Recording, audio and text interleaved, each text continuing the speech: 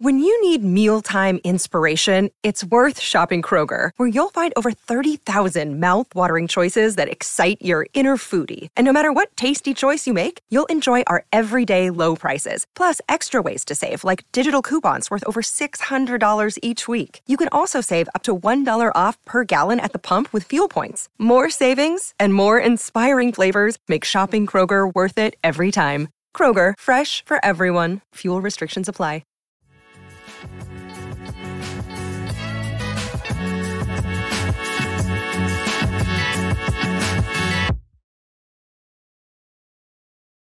Welcome to Forward Progress on the Hammer Betting Network. On this Tuesday, November 7th, we've got an action-packed show. We'll discuss the Monday Night Football game, including, did you see Aaron Rodgers throwing? I don't think there was enough tweets about that yesterday. Some film analysis on two specific games from last week, and we'll discuss the AFC North and who we expect to come out of it as the champion. If you're not already, you should really subscribe, hit the notifications bell. We do content every Monday to Friday, 2 p.m. You don't want to miss it. It's great content. Of course, none of this would be possible without our sponsor, Pinnacle. Pinnacle is the world's sharpest sportsbook and available to bettors in Ontario. Find out what the pros have known for the last 25 years. Everyday competitive odds, your trusted sportsbook. Bet smart, bet Pinnacle. Must be 19 plus in Ontario.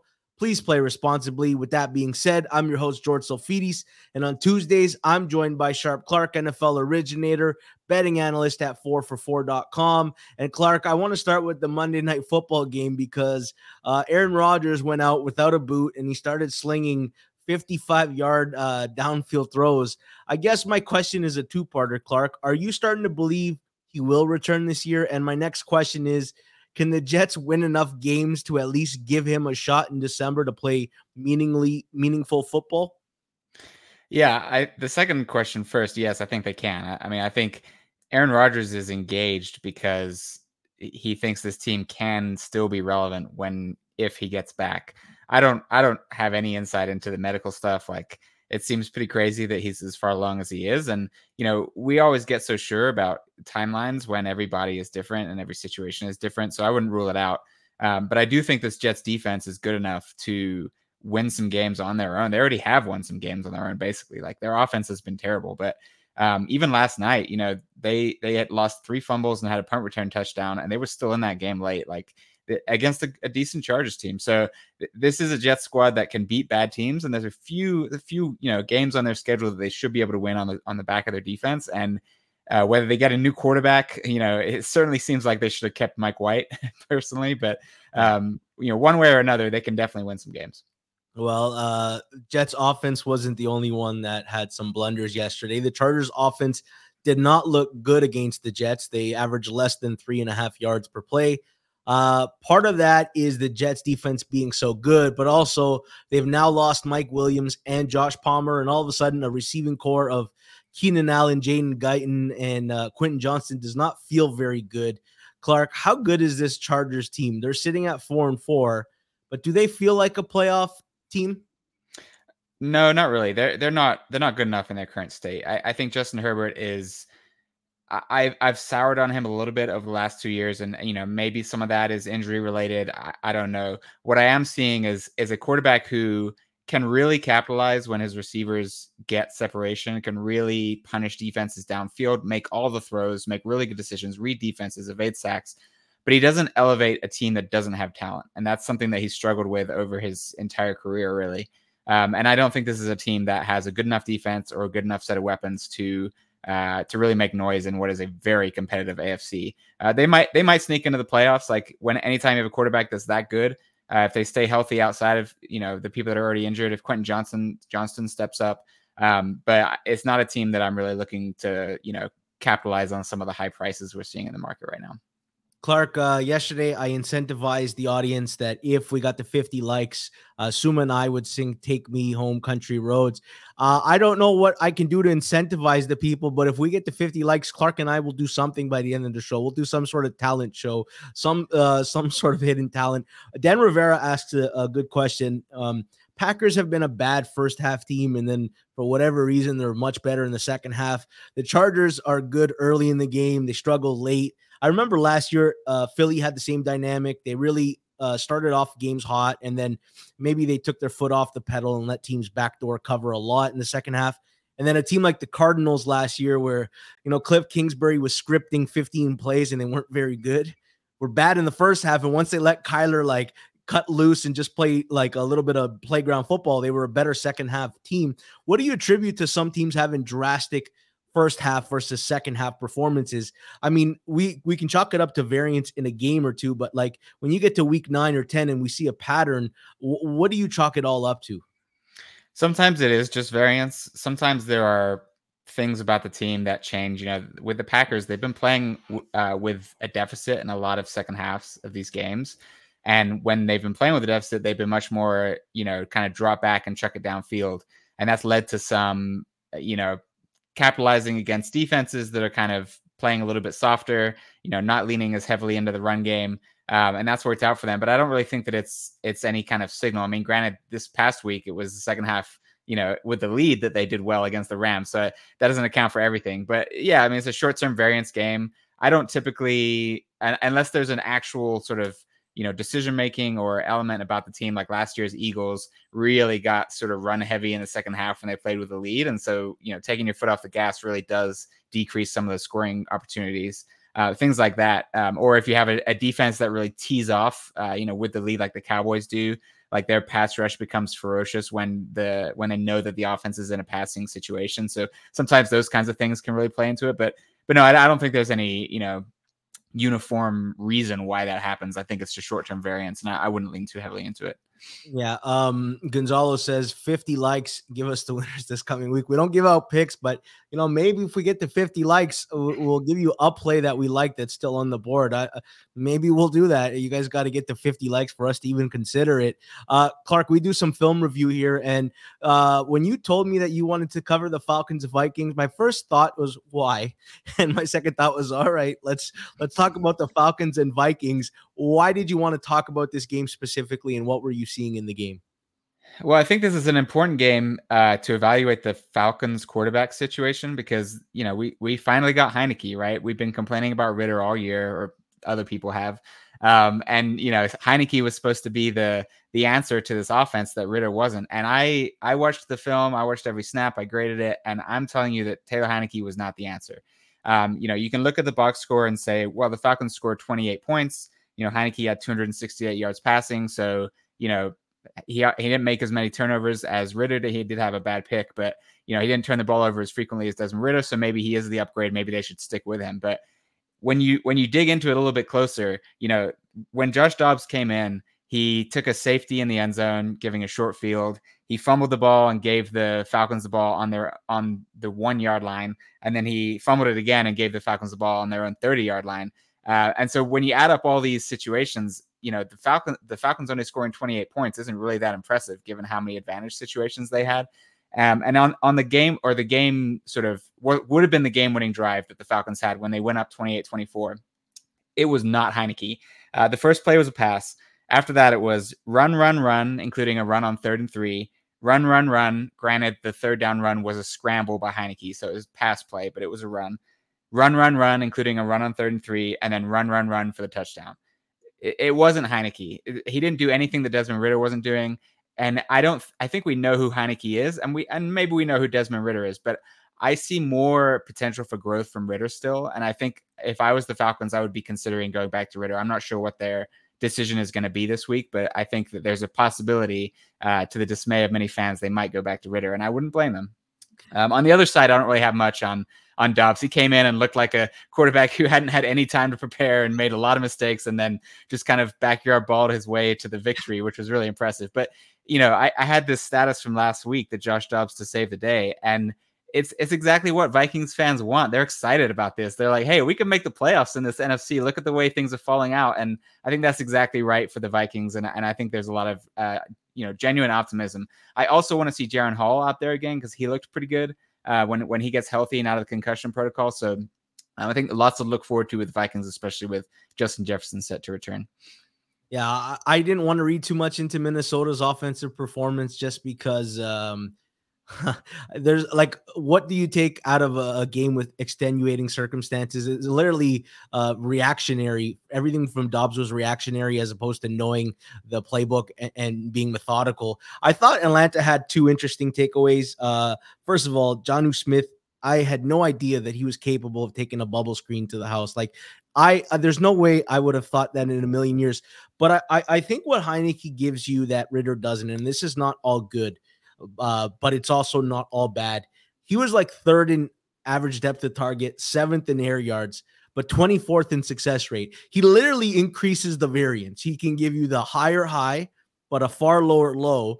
And it all depends on what Arthur Smith wants from his offense. And I'm just curious, Clark, do you profile Atlanta more as an over team if Heineke is in there, just because you have a little bit wider swings as far as on a play-by-play basis? Not really, because I think Heineke also, and I know that Desmond Ritter's had a lot of turnovers, so this might sound like a weird thing to say, but I think Heineke also creates opportunities for turnovers. When you're driving the ball, you move in the field, and then you turn the ball over, like that kills overs. And so I think that kind of offsets it. And Gonzalo asked exactly what it is that I'm seeing on the tape, and it's inconsistency from Heineke. It's a lot of missed throws. Granted, they didn't have Drake London in this game, so that is something to consider. But it was just way too many passes that had no chance of being caught. Like Desmond Ridder makes mistakes too, so this isn't like Desmond Ridder is clearly better than Heineke, but it was how frequently the drive stalled, and then late in the game when it was on his shoulders, the pick was absolutely terrible. And so the play calling, yes, it's not Heineke's fault that they called all those runs, but what does it say about the coach's trust in him as a passer that they're running the ball on 3rd and 3 consistently with the game on the line? Like, that's a passing down. That's when you need to trust your quarterback. And I think the coaching staff saw how inconsistent Heineke was being, that they couldn't rely on him, and that's why they ran the ball like that late in the game. Yeah, it'll be also interesting to see how they look with Drake London in there, but a lot of uncertainty from there. Rami says in the chat, is Cincinnati contenders and Miami pretenders now? We will talk about Cincinnati later in the show, and Miami's on bye, so I'm not going to incite a violent riot reaction that you want from me. I refuse to play games with you guys this week. Let's talk about the Bears and the Saints. Clark, I took the Saints with my survivor pick, and my God, I don't know why I was so stressed in this game. I want to start with the Bears, but it also pertains to the Saints. The Saints, they lose contain and outside edge on so many plays, like on Bajent runs where literally 3 defenders are going the same direction, and just cutting in, you'll lose 3 defenders, which is poor team tackling. Like, you're taught to contain and everybody stay in their lane and force a defender into one of the defenders as opposed to all pursuing it. Like, on one play, Mooney gets the ball out wide. 3 guys are in full pursuit. He cuts in and loses all 3 defenders and gets like 10 extra yards on it. I thought Cole Kmet's touchdown catch on the first drive was like ridiculous. First of all, no business throwing it. It should have been picked, and somehow Kmet makes this fantastic catch. I like the Bears run game. I always thought that the Bears run game was really dependent on Justin Fields and how he creates so much attention with his legs, but they've ran the ball really well in the weeks without him. So I've noticed that about Chicago. I also like how Bagent moved in the pocket, avoiding multiple sacks. He's not a statue. He's gonna try to create something with his legs. 2 things that I notice about the Saints, and there's so much to say about the Saints. You could talk about how they needed a +5 turnover differential to win a game, like, just crazy because they didn't capitalize on opportunities. But Dennis Allen is such a negative EV coach. It was 3rd and 2 and they get the stop, and instead they choose to accept a penalty to make it 3rd and 12 as opposed to 4th and 2. Mind you, it would have still been a 40-yard field goal, so he doesn't even take them out of field goal range. And the only thing I could think of was, like, are they scared the Bears were going to go for it on 4th and 2, which I don't think they would have. But my point is, why are you scared? If every single defensive drive you got a team into a 4th and 2 decision, you're doing pretty damn good as a defense. And to shy away and accept a penalty that the Bears then turn into a first down on the next play feels so foolish. And the other thing that bothers me is I don't like Pete Carmichael's scheme. I think the Saints actually have talented pass catchers. I think Olave is very good. I think Shaheed is explosive. Like Derek Carr is 7th in air yards and 10th in average depth of target, and yet they're like middle of the pack in yards after catch. Like they don't have anything that creates anything after the catch. Every one of Olave's catches, he's tackled immediately. And I'm just wondering, like, are they incapable of creating a scheme to create some after the catch offense?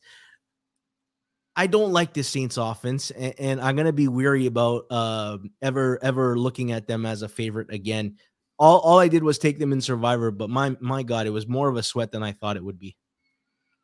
Yeah, I mean, it shouldn't have. I also had them in Survivor. I was never. I mean, they looked bad in the first half. Like the Bears offense was really effective, and the Saints play aggressive man defense, and so that's you can see that when they're like over pursuing, and then the QB scramble like gets to the edge, like that is so predictable against a defense like that. I didn't see Tyson Bagent being able to do that, like the same way that you would expect Justin Fields to. So that was a little bit shocking. But once they figured that out in the second half, the Bears had nothing going for them. There was so many opportunities for the Saints to put that game away, and they didn't. But I never felt worried when the Bears had the ball. In fact, I was kind of like, oh, the Bears had the ball. This could be like a pick six or something. Like it was really terrible in the second half. But one thing that I liked about the Saints offense that there's kind of been a growth for them is their red zone play has gotten better. Like it was a major problem early in the year. And part of it was you're having Derek Carr drop back and expect these guys to win in short space that are better in the open field. What they've done is they've put in Taysom Hill much more. And this is what I was hoping for, from the Saints offense is they can bully people up front with Taysom Hill. Like they get an extra man because he takes the snap. And then even having Taysom Hill fake that run and throw the pass out of it, like you're getting defenders confused now. And I think having that package as a feature of this offense and not just a gadget play, I think is really good for their red zone prospects, especially considering how Derek Carr has struggled throughout his career. So I'm more optimistic on the Saints. In the second half, they didn't really need to do much, and they didn't do much. My other takeaway from this film was the Bears defense and offensive line are both playing better than they have all year. And I think a lot of that has to do with injuries. Like teams that are bad, that have a lot of injuries, don't get a lot of highlighting of like, man, they're missing all these players because they're like, oh, they're the Bears. But they've been playing without early in the season. They were playing without secondary players and offensive linemen consistently. And now they're healthy. And they look like a team that has a few, kind of structural elements that are working for them. And so, if Justin Fields comes back, it's possible that he looks better than Tyson Bagent did and kind of gives this team some life down the stretch, which I'm not even sure, what the point of that would be. But just from a week-to-week basis, I think this might end up being an underrated Bears team down the stretch. Yeah, Braxton Jones was back for this game, first game back. Their run game has gotten going. And then if Kmet emerges and is a number 2 option, suddenly, you've got DJ Moore, Cole Kmet, a couple pass catchers, a good run game. Suddenly this offense is not bad at all. Clark, let's go into the AFC North. I think we all said this was the best division in football before the season. And like nothing has dispelled that at all. They have the best record of all divisions against non-divisional divisional opponents. Everyone is 5-3 at minimum. If the playoffs started today, they would all be in the playoffs. They'd be the entire wild card in the AFC. I want to start off with the Baltimore Ravens, who I had no choice but to upgrade them. I think they are, if not the best, the second best team in football right now. Clark, what do you like? What are you optimistic about Baltimore? And then what do you dislike? And what do you have from a concern perspective? I mean, there's nothing really not to like about this Ravens team. I mean, Lamar Jackson, when pressure gets to him quickly, is still a big question mark for me. He's done a lot of his damage this year with a clean pocket, with time to operate. Some of that he does create on his own, obviously, so that, it's kind of offsetting. But I still would like to see him handle a heavy blitz, a heavy pass rush consistently in a tough game. And I still haven't seen that. Like even when they, destroyed the Seahawks and destroyed the Lions, neither one of those teams were able to really get pressure consistently on Lamar Jackson. So, maybe his offensive line plays so well that it doesn't matter, kind of like it did, in the year when he went 14-2.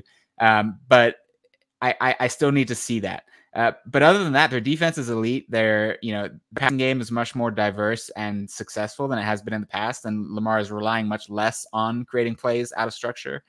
So I think this is the best iteration of the Ravens we've ever seen with Lamar Jackson. And I think there's nothing not to like about this team. Yeah, I like that they're fourth in offensive success rate, that they have success through the air and they can run really well. I like that they're second defensively in EPA per play. You know, I'm going to nitpick because you got to pick out something that maybe is a concern. They lead the league in sacks, but they're the fifth worst team at creating pressure. It's such a strange skew of like every single time they do get pressure, the blitz gets home. I don't think those two things can overlap for the rest of the year. Something is going to have to regress either positively or negatively. And I think that would be, if I'm nitpicking, that would be the one thing that I pull out of it. What about the Cleveland Browns? What do you like? What are you optimistic? What do you dislike or have concerns about? I mean, their defense is great, but I hate their offense. I think they're terrible. Even with Deshaun Watson, they're not moving the ball consistently or effectively. There's nothing fluid about the way Deshaun Watson is playing. They lost another offensive lineman this week in Jedrick Wills. I mean, you could argue that maybe he wasn't that great to begin with, but he was a starter. And, you know, now they've lost, I think, both tackles. Yeah. You know, their run game has not really hit the anywhere near the level it was when they had Nick Chubb healthy. And I just haven't seen an uptick in their offense with Deshaun Watson. Like maybe, you know, his shoulder gets healthy, but like this goes back to, you know, even before he got to Cleveland, like I've been down on Deshaun Watson and how many games does he have to play? How many excuses of, oh, well, the weather was bad. Oh, well, his shoulder hurts. And before it just is like, this guy doesn't care. This guy isn't a good football player.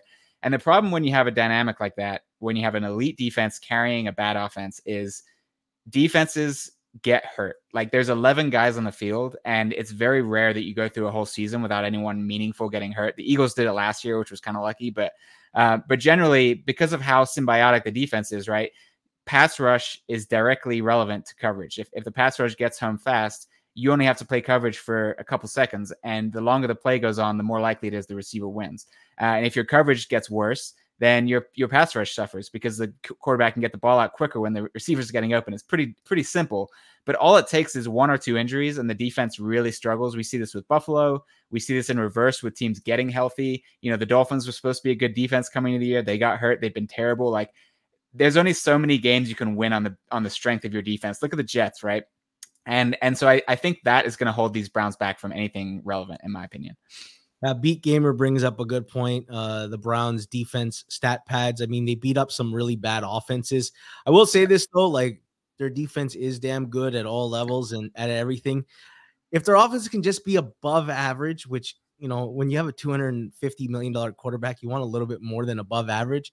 But if he can be better than Zach Wilson, they probably can get him into the playoffs by nature of how weak the rest of their schedule is. And we'll talk about that.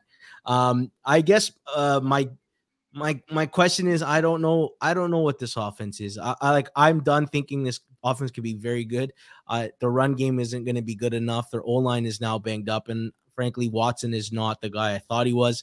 But I think it's going to be better than it has been. So I'm still trying to learn about Cleveland, and maybe this Baltimore game this week, which is a massive game, is gonna teach me a little bit about how good Cleveland is. What about Pittsburgh, Clark? What do you like? What are you optimistic about outside of the voodoo magic that they seem to channel? And what do you dislike about them and are concerned about?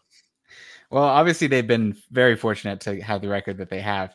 But what's interesting about a team like Pittsburgh is their record is better than the quality of play that they've put on the field so far.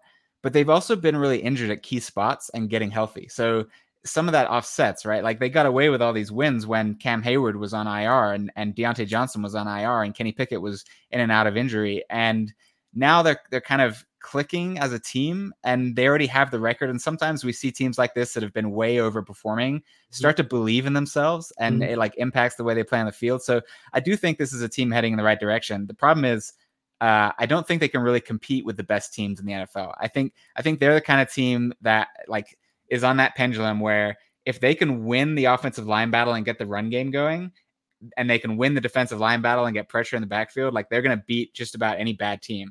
But if they go up against a team that can actually beat their defense, and then Kenny Pickett's forced, to play from behind and not, win a 13-10, 16-13 kind of game, I just don't see their offense being good enough and consistent enough to get the job done. So this is a team that's going to be very schedule dependent down the stretch. I know they play the Bengals twice, and they've got some other tough games on the schedule. So it's going to be dicey for them. If they do make the playoffs, I kind of feel like they're just going to be fodder for whichever team they play in round one and just get destroyed. So not too optimistic on the Steelers, but can never count them out.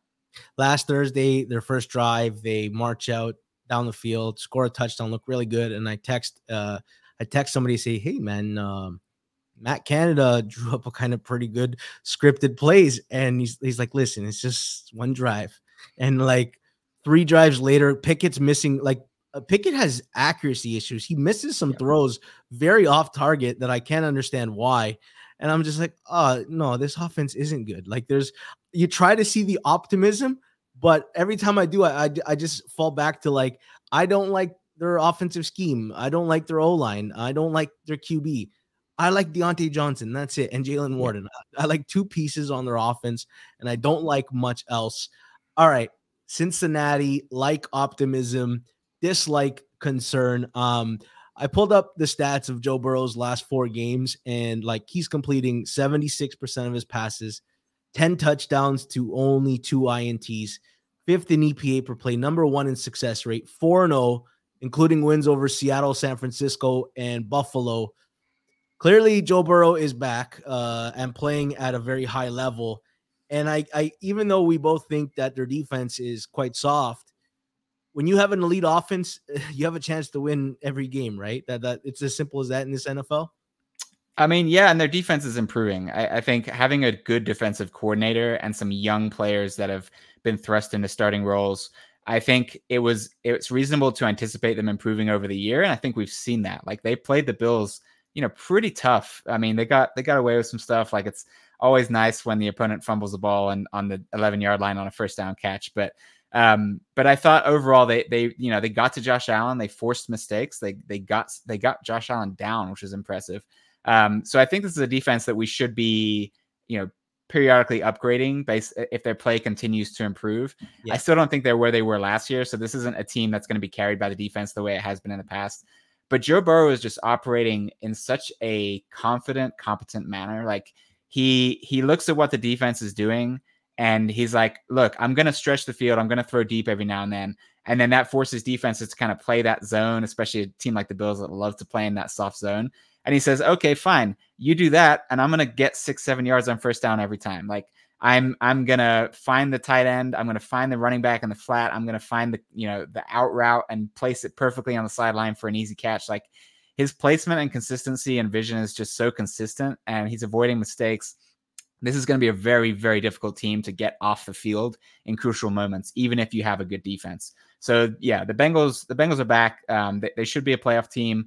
But I think them, projecting as a wild card, which we'll get into the odds here in a second, but yeah. I think that will lower their odds at a Super Bowl run, but they're definitely going to be competitive. Oftentimes we try to slap the label it factor on a lot of guys like Kenny Pickett or Eli Manning and basically I think it's an excuse to say, hey, I know a lot of what they show you is bad, but they occasionally make a really good clutch play in the fourth quarter, right? And we use it as like a Band-Aid for all the bad play, right? Or you look at Mahomes and Josh Allen, it's pretty easy to see that their physical tools are off the charts. Joe Burrow doesn't have those, but the game in between his head, in between his ears is very good. And if ever there was a quarterback who had the it factor, charisma, whatever you want to call it, likability, Joe Burrow has that. Like he has that in spades. You believe in him whenever he's on the field that, yeah, I think this Bengals team's about to score a touchdown when we need it most. And I can tell you, people are starting to get excited about the Bengals. I bet you the liability on Bengals Super Bowl went up for a lot of sports books after they beat Buffalo. Let's look at the division prices. And I also want to look at the schedule because the Baltimore Ravens right now, they're minus 146 to win the AFC North. The Bengals plus 272, Cleveland plus 605, Pittsburgh plus 856. But Clark, I want to quickly go through each team's schedule for context, because the Ravens have a very gauntlet of a schedule. Let's pull up the Ravens first. They got Cleveland at home, followed by Cincinnati at home, at the Chargers, home to the Rams, at Jacksonville, at San Fran, home to Miami. That's a hell of a schedule.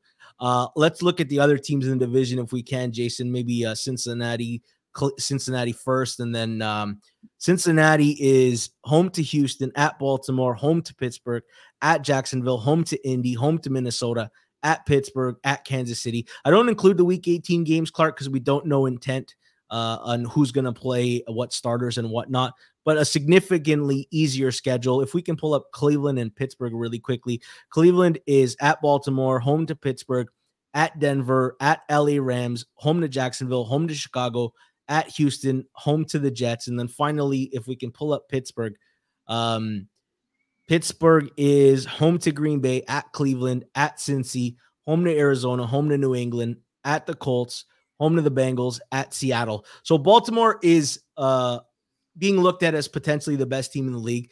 And people will say, well, why is their division price so short? Well, the schedule is brutal in comparison to the other teams in their division. Clark, when you start to look at the division prices, and Jason, if we can pull those up again, do you have a side that you, if you could back something here, is there a side you have a better leaning on?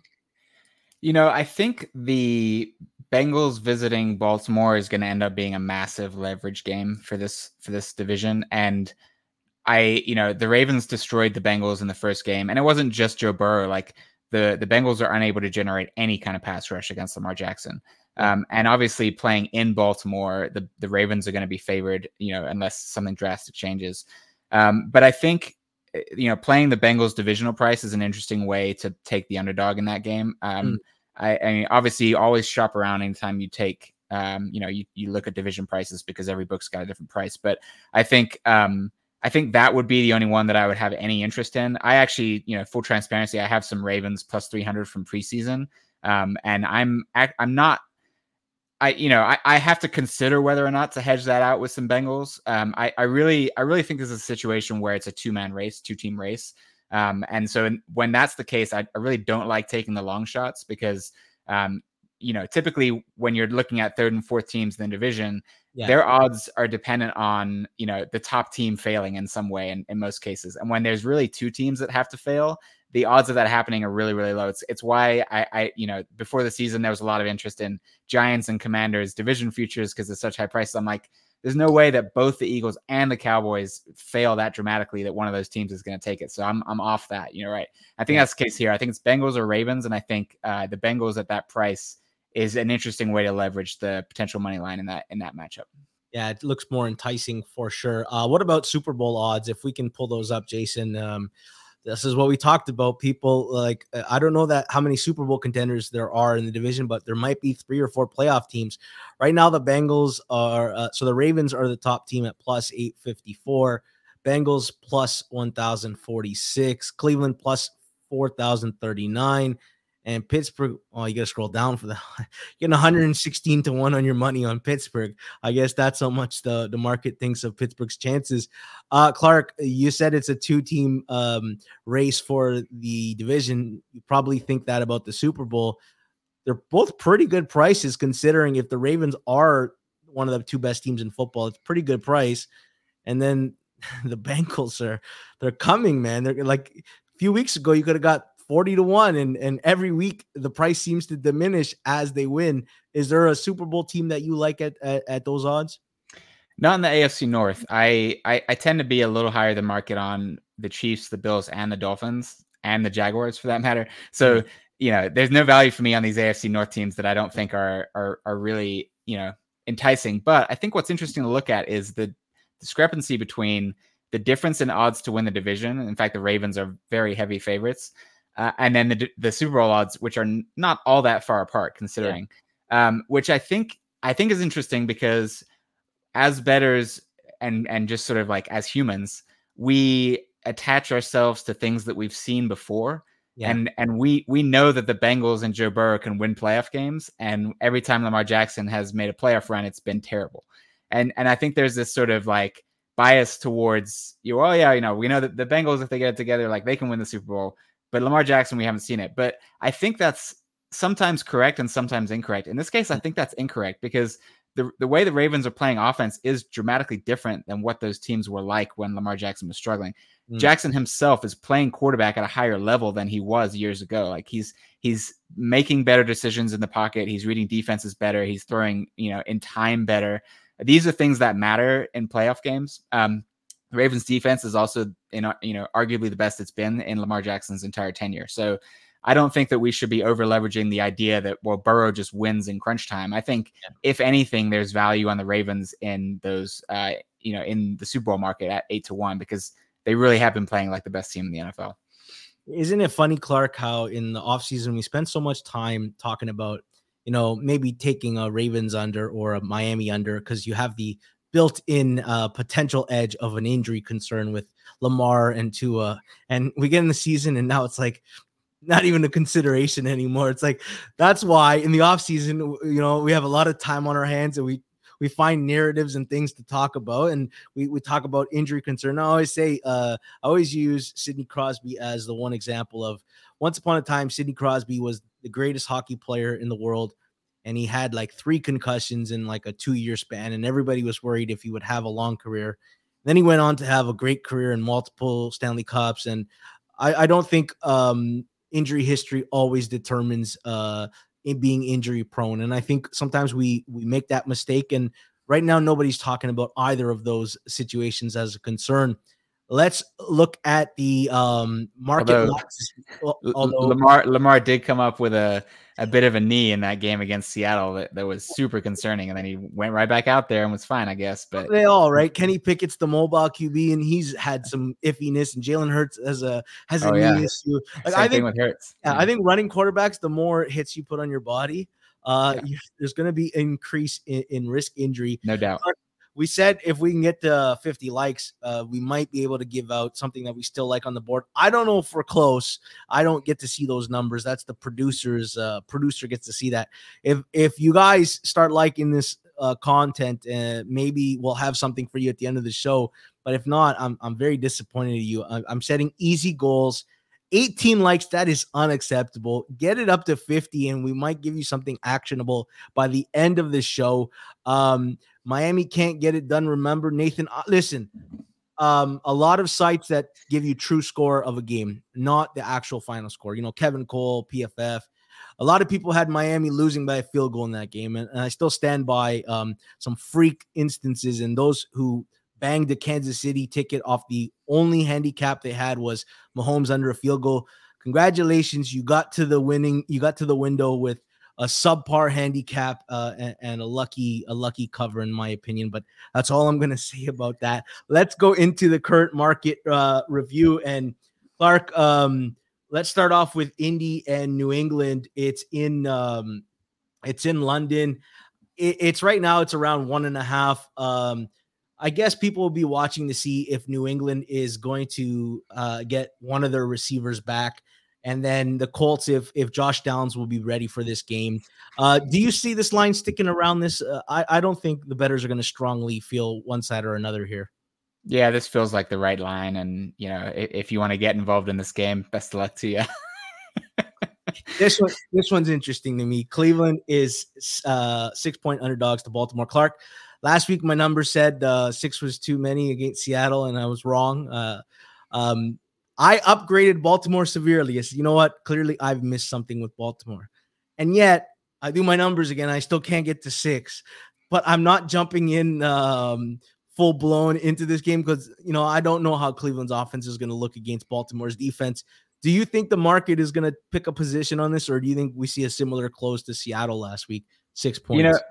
It's interesting. The Browns are a really tough team to price, and they're a really tough team for me to gauge market sentiment on because of how much their offense has changed over the course of the year. Like, we don't have a strong sample size of this iteration of the Browns offense with a healthy Deshaun Watson, assuming he's healthy. So I'm not sure. I would anticipate there's interest in the Ravens, and I think we saw, I don't know if it opened 5.5 or it got bet down to 5.5 early on in kind of like the opening market, but it got snapped up to 6 pretty quick. And I think if it's going to move off the 6, to me, it's going to move up towards the 7. I just can't imagine, bettors that ignoring the 7 with a defense as strong as the Browns. I talked earlier about how Lamar Jackson can struggle when pressure gets to him, and the Browns can get that pressure. So I think 7 would be too interesting for anyone for it to stick around, but I could see it closing 6.5. I think that would be my guess. This game had a lot of movement early. Houston and Cincinnati, it was above the 7 for a while. It came down below the 7. It's like a 6.75. In Pinnacle, they have it 6.5, minus 123. And that's part of the Jamar Chase has a bad back news. But the market flooded the over today. It went from 46.5 up to 48. So there's some conflicting thoughts about his availability. If Jamar Chase gets cleared, do you think we get back to above 7, or do you think 7 is as far as this line could go?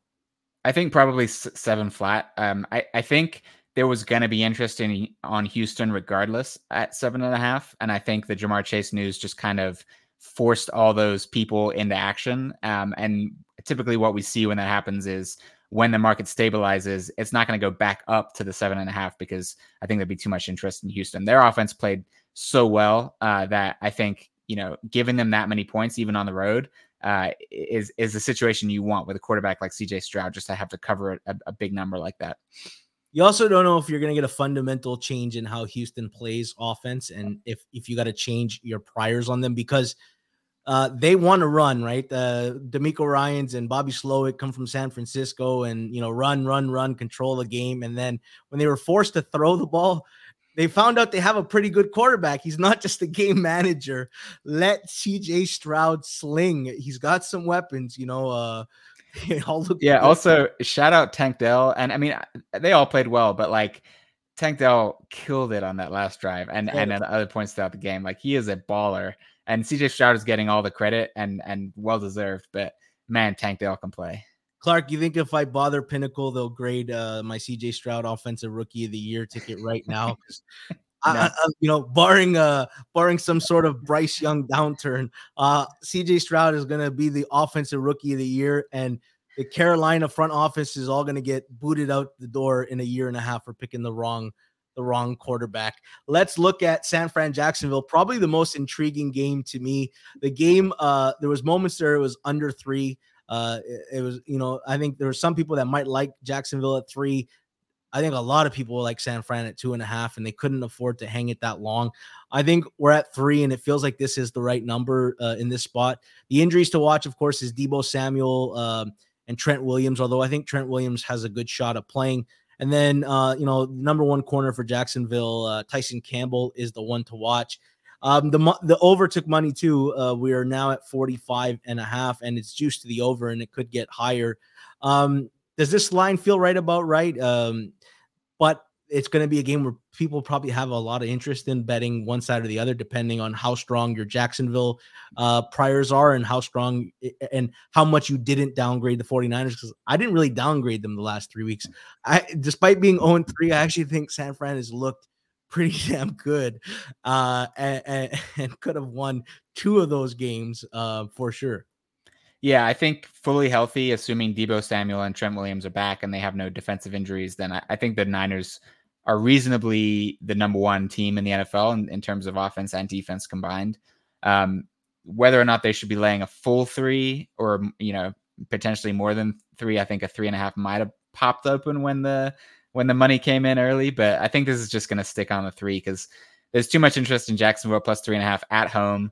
Too much interest in the 49ers minus 2.5. So I think this is just a, which side of the 3 do you want? And it's going to be a fun game to watch. And I think a very telling game. But I could see a lot of overreactions coming out of this one. Like so sometimes with these types of high profile games, it's more about, how do I react to the market sentiment following this game rather than like getting overly involved in this game. Totally. I just want to go through a couple more and I want to talk about Tennessee. Will Levis is going to start for them this week. It was announced just as we were coming on to the show. I started off saying, Will Levis is at least a 3.5 point downgrade from Tannehill, just because it was the complete unknown. And then I saw one game. I said, okay, maybe he's not that much, maybe 2.5. And then I saw another game. And I said, oh, this kid's actually pretty good. He has a little bit of Justin Herbert to his game, a big, strong arm, doesn't get frazzled in the pocket and will let it sling. So like my difference is like minuscule now between Tannehill and Levis. And I think that's probably been the process for a bunch of people. Is that kind of how you, more data points you get on Levis, you realize, okay, there isn't much of a downgrade. This offense maybe even operates a little better because there's a downfield element that maybe didn't exist with Ryan Tannehill. Absolutely. I'm at Ryan Tannehill levels for Titans offense with Levis. Not upgrade, not downgrade. It's different. I think Levis is a little bit more variance, like you said. Like he can make more throws downfield. He's more willing to throw it downfield, but he's also less reliable in the clutch and on third down. Tannehill was very reliable in those types of situations, which changes the handicap a little bit depending on what kind of defense you're facing. But just pure numbers equal Levis to Tannehill. Clark, 2 more games. I remember talking about last week the dynamic of a first start quarterback, and we overreact to them and like assume it's a drastic downgrade. It happened with Levis 2 weeks ago against Atlanta. Last week, I made a very strong correction to Minnesota. I said, Kirk Cousins out. I said, what's the most aggressive number I can pick as a downgrade to the next quarterback? And even with that aggressive downgrade, I couldn't get past Atlanta -3.25, just because I think Minnesota's a far better team. So like when it was 4.5s and 5s popping up, you had to take advantage of it.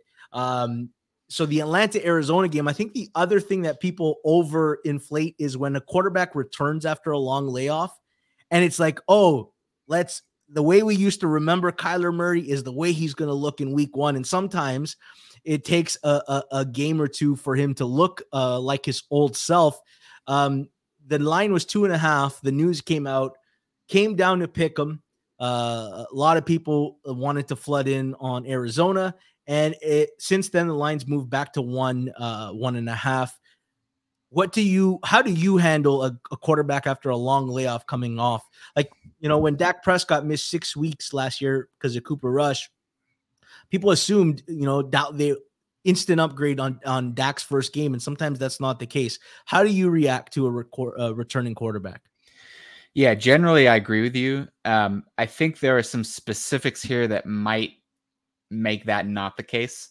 The first is that Kyler Murray has been practicing for several weeks now. Mm-hmm. This is a long-term injury that he's been rehabbing for, and they're not rushing him back. This isn't a situation where he misses a game and then comes back and you expect him to be 100%. This is a fresh Kyler Murray. I think they really waited until he was 100% ready. They're going to give him the full practice suite of reps, this week. And I think he's going to be, I don't think there's going to be any injury concerns.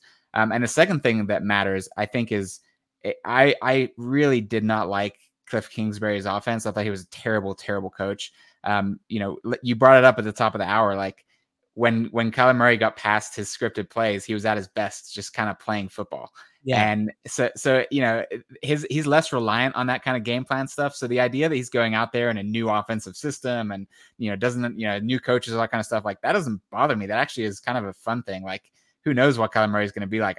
I know that when third down comes, he can escape pressure and make throws downfield. And that's going to bring an element to the game that the Cardinals have lacked all year. So the other thing is the Cardinals defense has been playing secretly or, quietly kind of well the last couple of weeks. Like, the Ravens didn't look great on offense against them. The Browns didn't look great on offense against them. At some point you have to say, okay, well, maybe, now Budda Baker back and some of the other guys, Jalen Thompson, that have been in and out of the lineup for the Cardinals, like maybe their defense is actually playing okay. And they're not just a, walkover kind of defense. Now you got Kyler Murray coming back on offense and you got some speed, there. James Conner might be activated this week. I think there's so many reasons why the Cardinals, they're indicating that they're not tanking. They want to win games. They want to build some momentum. And I think I wouldn't be surprised to see Cardinals money come back into the market and push them towards favorites in this one.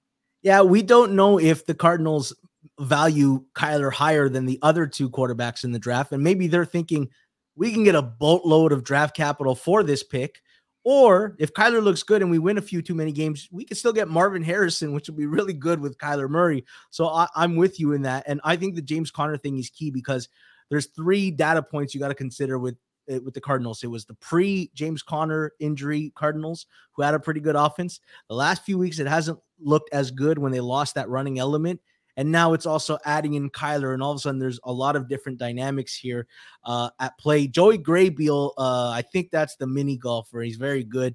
He says Miami can get it done against crappy teams. I think he wants to start a fight with me. Joey, don't make me retire as a sports bettor. Come on the tour and beat you in mini golf, because I'll do it, my friend. I'm confident that I will beat you with enough practice on the mini golf field. Okay, so don't pick a fight with me. Also, all right. Yeah. I was going to address RIP Tato comment. Never ever tease to +2.5. Never ever ever. Like I'm the guy who recommends teasers that aren't popular. Like I know I'm not just a one guy, but 3.5 to 2.5 is not a teaser option.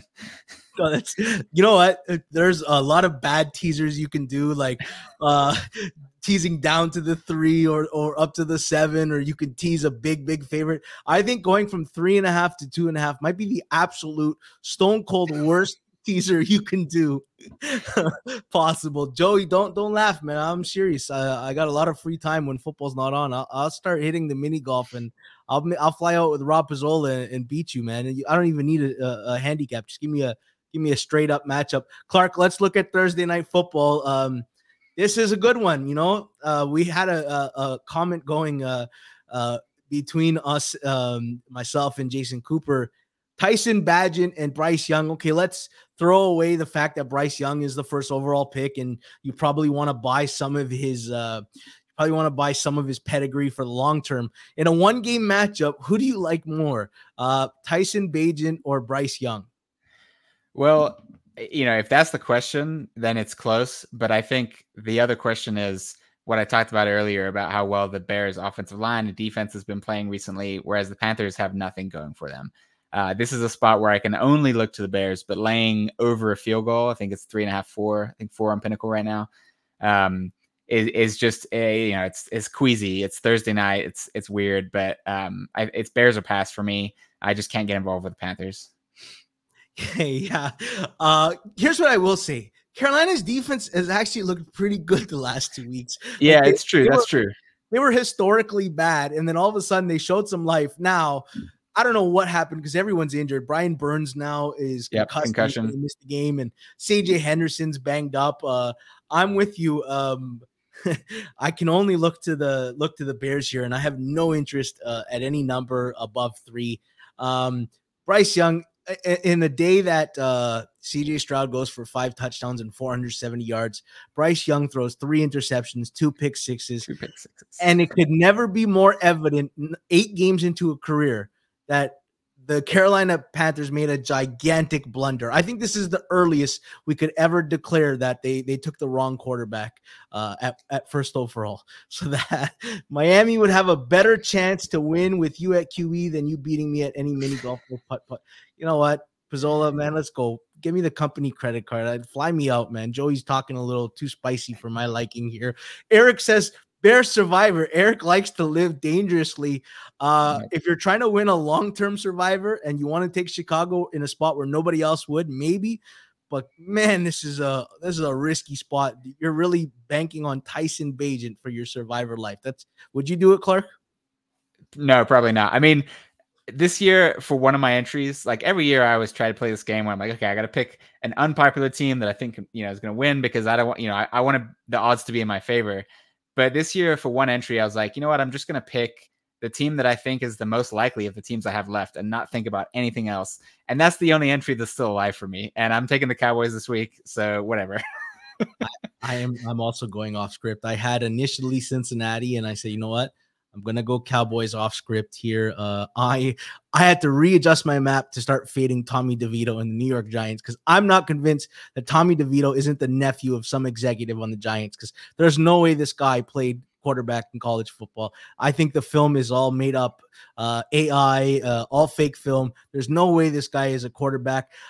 Clark, I don't think we got to our number, which is disappointing. But if you think that I would beat Joey Graybeal on the mini putt course, I want to like for that, because I don't think Joey's very good. I've never seen him golf, but I think I could beat him. I've heard his name. It's good enough for me.